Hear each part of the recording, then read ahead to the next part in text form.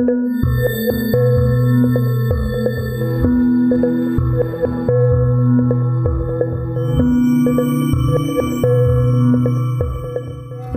back to the History of South Africa podcast with me, your host, Des Latham. This is episode 13 and we're covering the period between 1652 and 1657. These 5 years saw the establishment of the Dutch as a refreshment station at the Cape and the increasing frustration of Jan van Riebeeck, who commanded the small group of sailors and soldiers who were trying to build a garden to feed the passing VOC fleets. Last episode, I explained how the Dutch were facing a problem in terms of communication. No one in the little fortress could speak Khoekhoe, and they were relying on Khoi translators. What the Dutch did not properly understand for quite a while is just how fractured the Khoi were as a people who functioned as small clans and were often at war with each other. As we'll hear over the coming podcasts, Khoi hierarchy was a fleeting thing based on economic power and not laws of succession. By December 1652, the group of Khoe van Riebeeck, called the Saldanhas, had migrated back to their grazing lands along the base of Table Mountain, where Kirstenbosch, Constantia, and the Steenberg is today. He wrote that, "The country is covered with cattle and sheep as grass." These Saldanhas, or Chochoquas, were obviously different people compared to the Strandlopers, as the Dutch called the small clan living along the Cape Town beaches. "There is nothing degenerate in these proud Saldanhas," he wrote. "They have all the traditional courtesy of the cattle keeper." As far as Van Riebeeck was concerned, they were unlike the non-cattle-keeping Soaqua or San he was about to meet. There were 2,000 head of cattle and sheep close to the Dutch stockade, but the Khoekhoe continued to drive a hard bargain in terms of trade. The Chochoquas then began setting fire to the fynbos around Table Mountain to sweeten the vegetation for their cattle, but made sure that they extinguished the flames should they approach the Dutch camp. The Khoi left the Dutch alone, but there was trouble brewing. We've heard already how by September 1652, 4 of the Dutch soldiers had tried to run away and had come slinking back for their traditional punishment of being hit 100 times with the butt of a musket. Through 8 months of tough trading, Van Riebeeck had managed to build the VOC herd, and he now had 88 head of cattle and 269 sheep. But he was finding it increasingly difficult to get the Khoi to part with their beasts. It was now that Harry the Strandloper, who was also the translator, visited Van Riebeeck and suggested that he attack the Khoi called the Fishmen, which he promised would please both the Saldanhas and those he called the Watermen. Van Riebeeck refused, saying he was friends with all Khoi, and Harry left somewhat angrily. The VOC had told Van Riebeeck he should not conduct any aggressive actions whatsoever and stay out of local affairs. By now, the Khoi had traded all the copper they wanted from the Dutch and refused to sell any more cattle. So Van Riebeeck sent out a party of men to try and find people further afield. By Christmas Eve 1652, they could only locate 2 encampments of Khoi. The rest had already left. These few dozen men and women were looking after around 700 head of cattle and around 1,500 sheep, but they also refused to trade. It was suddenly apparent to the Dutch that the Khoi preferred to trade their animals with the English, and this was not satisfactory. On the 28th of December, 2 groups of the Khoi began fighting close to the Dutch stockade, with 4 killed by the Chochoquas, who then promptly took off with all the cattle, but leaving the VOCs unmolested. The Dutch continued sending parties out along the Cape Peninsula, searching for Khoi, and around New Year 1653, they found half a dozen small encampments around Hout Bay. The people living there agreed to trade one of their cows and a dozen sheep. New camps were then reported near Salt River. It was in January 1653 that Van Riebeeck suddenly realized that the Khoi wanted the Dutch to travel to their camps to trade. Previously, the trading had taken place at the fort, where the Chochoquas had arrived with a few head at a time. By visiting the Khoi, the trade began to increase once more, and on the 4th of January, 11 head of cattle and 24 sheep changed hands. The next day, 18 cattle and 5 sheep. But the Chochoquas were already on the move, and a week later, they'd be heading northwestly along the Atlantic coast shoreline between the mountains and the beach, homeward bound to Saldanha Bay, 100 miles up the coast. The migrations of people across the Cape Flats had not ended. As the Chochoquas moved off north, people who the Dutch were told were the Soaqua or Soaqua were about to arrive, and they weren't welcome, according to Harry, their translator. It seems the Soaqua were San people who lived in the mountains around the Cape Peninsula and were feared by the Khoi. It was to be some time before the Soaqua would move into the region, though, as we'll see. Before they arrived, Van Riebeeck ordered small parties of his men to seek cattle northeastwards, up the coast, heading along False Bay Beach. Here they found more Strandlopers, who traded in hippo teeth, but had no cattle. By February 1653, the garden was producing more vegetables and fruit, and the men were happier, but then disaster. On Sunday, the 9th of February, a swarm of locusts was seen 5 miles behind Table Mountain, and described as if snowflakes were falling so that the earth and sky was hardly distinguishable. The swarms struck the all-important garden on the 15th of February. This area of the Cape is not known for locust swarms, but Van Riebeeck was just unlucky. The garden was damaged by the locusts, but it could have been worse. For the next 2 months, trading continued to be sporadic until late April 1653, when another group of Khoe passed by, this time thought to be the Chochoquas, not to be confused with the Chochoquas. The Chochoquas lived on the highlands above Saldanhas and had heard about the Dutch, and they traded 28 cattle. Then a week later, another small group passed by, trading 18 cattle for copper plates. In May and June, there was no sign of the feared Soaqua, nor any of the Khoe, who moved away for winter again. The Strandlopers had popped in for a visit in May and agreed to help tend the garden, but then they left after 1 day without word. The Dutch were going to find it very difficult to locate labour for their refreshment station, as the locals had no interest in gardening or in fact in labouring in any way for the Europeans. Then Van Riebeeck decided he'd sail around the Cape towards the point, despite the inclement winter weather, and at Hout Bay, rainfall didn't stop him from sailing close to the land. He spotted forests 4 miles from the beach and wrote later that "They are the finest forests in the world, and contain spars and long as stout as one could wish to have. It is surprising to see the fine forests scattered all over the mountain slopes." This was virgin and verdant land once more, after his somewhat negative comments earlier, where he found parts of the Cape now were to his liking once more. "Found everywhere the finest pastures in the world," he gushed. "Very suitable for planting and cultivating." A party of Chochoquas from Saldanhas Bay arrived in late September with the news that a strange ship had anchored at their bay. These Chochoquas were camped 20 miles up the coast on the way towards the bay, and 2 Dutch soldiers joined these men on the trip back. Then they pushed onwards. It took 4 more days to reach Saldanhas Bay, walking along the sandy beach. It was early October when the Dutchmen arrived at the bay to find, in some shock, it was a French vessel which had been operating in that area for 6 months. The captain boasted about the number of seals they had killed for the European fur market, and they had joined the Khoe in hunting expeditions along Shell Point Bay. It's amazing just how anonymous some of these visitors could remain in this era. 6 months, and the Dutch had no idea that the French had been trading only 100 miles away for all that time. But it was later in October 1653 that Harry's Strandlopers then decided to rob the Dutch of all their cattle. There were 44 beasts, and the youngster hired to look after the herd, a Khoe lad by the name of David Jansen, had been killed.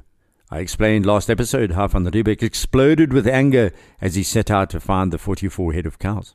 And yet he was reminded about the VOC rule: no warfare, no conflict. Yet his men wanted revenge. So he sent a posse out via Constantia Neck to follow the trail, and they turned towards 12 Apostles. These are a string of large mountains that extend along the Cape Peninsula on the Atlantic seaboard. They turned around once more, and it was clear the Strandlopers were not in this area, and then made their way through Hangklip close to Cape Point, but ran out of food and had to return. Van Riebeeck had a crisis. The whole settlement was reduced to living off a single cow, 1 ox, and 4 calves, along with 60 sheep. Not for long. 2 days later, the ox and the cow died of illness, along with one of the sheep. Now there was no draft animal, no milk, and no beef left for the hungry men of the fort, let alone to trade with passing VOC fleets. But all was not lost. Later in October, a group of Chochoquas men arrived and announced they had discovered Harry's Strandlopers camping out in False Bay, the other side of the mountain, so it was no wonder the posse had found nothing on their journey almost to Cape Point. 2 of the stolen cows somehow wandered back into the settlement, but the main herd vanished. The Strandlopers were spotted at times moving between the north and south side of the mountain ranges strung along the peninsula, but they could not be caught. As with the previous year, the Dutch noticed then that the fires were burning on the Hottentots-Hollands mountain range, which lay north across the flats. There were obviously Khoekhoe around, but they appeared to be avoiding the fort at all costs. Things were not going well at all. Van Riebeeck and an armed party headed out to try and find Khoe, and wandered into a small party of Harry's Strandlopers, or members of the Cape Peninsulas. The Dutch were actually not sure which they were, but they were sure of one thing. The Khoe they met were terrified of them having heard about the cattle rustling. They explained that Harry was behind the theft of the fort herd and supplied 2 more cows after some serious bartering. The Dutch ended up paying double the fee in copper sheets, but Van Riebeeck had no choice. He was out of milk. It was in early January 1654 that the Dutch finally met the people who much later their descendants would hunt like animals further inland, the San. At this point, however, the Soaqua, as they were called, or the San, were feared as expert hunters and arrived in a large group of 50. They took up a position overlooking the fort in the forest and began to rob the Dutch who wandered from the settlement. They focused on the copper buttons worn on the European outfits, and there were a number of incidents over the next few weeks. No one was killed, but the tension built. By late January 1654, ships began arriving demanding meat, and of course, Van Riebeeck had none to give. An armed raiding party from one of the ships headed inland in desperation, determined to shoot any cattle they found. Van Riebeeck pleaded with them to avoid shooting the Khoe, as all 3 clans on the flats and the peninsula could then use the confrontation as an excuse to jointly attack the settlement. He was aware that if this happened, and even with the Dutch weapons and cannon, they could very well be overrun. The precarious position was eased somewhat when the raiding party returned with 2 cows bartered fairly with the Khoe. But where was Harry and the fort herd? You can imagine the frustration and anger, but also the fear. They were foreigners in this land. They could not speak the language, nor understand the strange politics. Even the wondrously beautiful landscape of the Cape appeared to be full of malign forces stacked up against them. In March 1653, the Soaqua and Khoe fought a pitched battle on the Cape Flats right in front of the Dutch, and the San succeeded in driving off 600 of the Khoe's 1,000 head of cattle. 4 Khoe men died, and the Dutch surgeon back at the fort treated one of the Khoe injured. This is when the Dutch discovered that there was an unknown group of Khoe scavenging whale carcasses along the beach towards Cape Point. These people would boil down the whale fat to produce huge quantities of oil, which they then stored in the hollow tubes of the kelp. They would use the oil to spread over themselves and also as a kind of margarine on the veldkorst bread they baked. On the 6th of April, the small group of Dutchmen and women conducted a solemn thanksgiving and prayer. It was 2 years now they had been living at the Cape. A check on the supplies showed that the rice, barley, beans and lentils were almost gone. They were in a precarious situation. Then they discovered a group of Harry's Strandlopers and other Cape Khoe. Van Riebeeck and his men recognized Harry's wives and all their stolen cattle at the Khoe settlement, but could not seize them. The Dutch managed to trade copper for milk and honey, and the Khoe then showed the Europeans how to prepare a particularly prized treat as they eyed their precious herd a mere stone's throw away. The nut of the tree called bitter almond, or goeiboentjie, could be roasted or dried in the sun and then ground to make a kind of coffee or even eaten. This tree is important because not only does it supply a form of food, bitter as it is, but it grows quickly and thickly. It was to become significant as it was used to make Van Riebeeck's hedge. That would be the Cape's first formal boundary. The first time a portion of land in South Africa would be delineated as belonging to the Europeans. The tree called Brabejum stellatifolium can be found in Cape Town's world-class garden, Kirstenbosch, these days. Actually, part of Van Riebeeck's hedge can still be found at that garden. The tree can grow to 15 meters in height, but the Dutch discovered 2 interesting traits that would serve them well. First, if it's trimmed, it forms an extremely dense hedge low to the ground, and secondly, it's very fast growing. How ironic then that one of the first types of fynbos food that the Khoe show the Dutch ends up being used as the basis of a hedge separating the white new arrivals from the black people. So by August 1654, the fort had managed to weather the 3rd winter at the Cape, and the Dutch and the Strandlopers were left on the wind-swept plains alone. The Chochoquas and other clans were gone, only to arrive in late spring, and still Van Riebeeck could not seize the cattle raided 18 months before. He used men from passing ships to help approach the scattered settlements where some Khoe remained, but they only traded 3 cows in 3 months, winter of 1654. By November, the relationship between these 2 different people became even more rife, as it dawned on the Khoekhoe that the Dutch were not going away. Their presence had caused a political predicament for the Khoe. These ancient people had always raided each other and never really got along in their different clans, but now they had a group of men and women who could change their complex relationships. The Strandlopers under Harry were clearly resentful at this point. The other Khoekhoe were monitoring proceedings with a great deal of concern. By early 1655, matters came to a head. A large group of armed Khoekhoe men from an unknown clan were reported to be close by, and they then confronted some of the Dutch gardeners. After being invited to trade, instead they threatened to attack the fort and seize all the copper. They also said that the Dutch had settled on their land, and they were very unhappy with the signs of the permanent structures being built. Remember, the fort was constructed largely of earth walls, but the buildings inside were of stone. 50 Khoekhoe men and women then constructed their own huts along the canal the Dutch had built alongside the fort and informed Van Riebeeck that it was their land and they could build their huts where they liked. Van Riebeeck was in a quandary. It was risky leaving so many people so close to his fort, but it was a sensitive moment. The Dutch were outnumbered, after all. These Khoekhoe said they would attack the fort and proceeded to build their fires, preparing the veld for the coming herds. A tense standoff now took place, with the Dutch increasing the number of men on watch and the Khoekhoe squeezing them into the fort.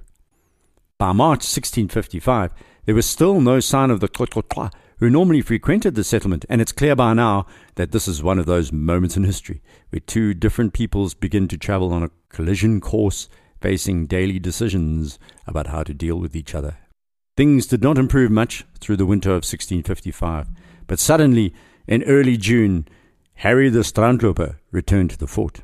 After a long story about who actually killed the youngster watching the Dutch herd 20 months previously, Harry was reinstated as the interpreter by Van Riebeeck. The man's entire family then arrived, and it's apparent that he had been hiding from the Dutch over the Hottentot Hollands Mountains. Whatever transpired there had forced Harry back to the fort.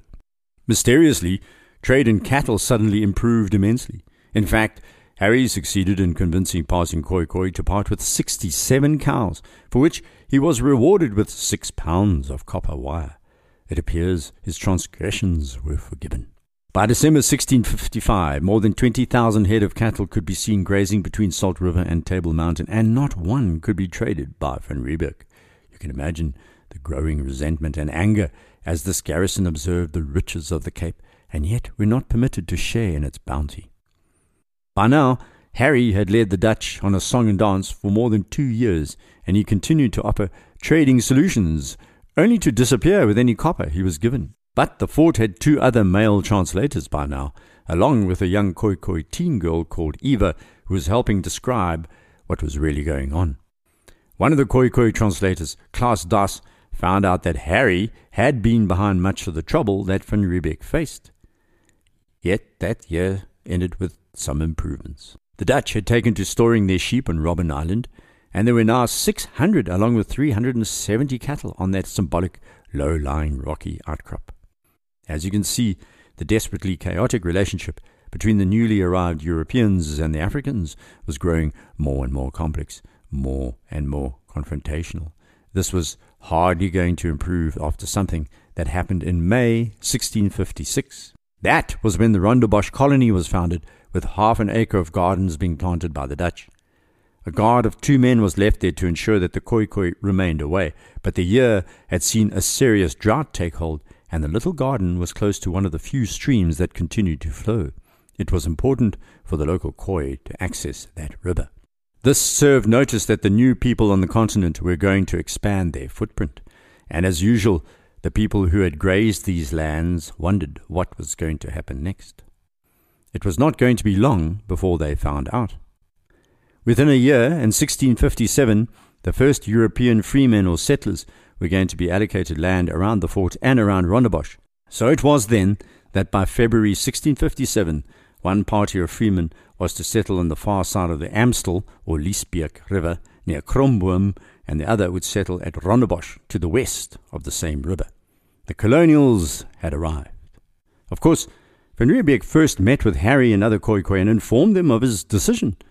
After watching the Dutch struggle in the Cape over 4 years, the reaction of the Khoekhoe to an expanding settlement was not going to be pretty.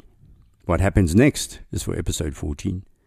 Please rate the podcast on iTunes if you have the inclination. You can also email me through the site desmondlatham.blog or direct message me on Twitter at deslatham. Until next, tot ziens.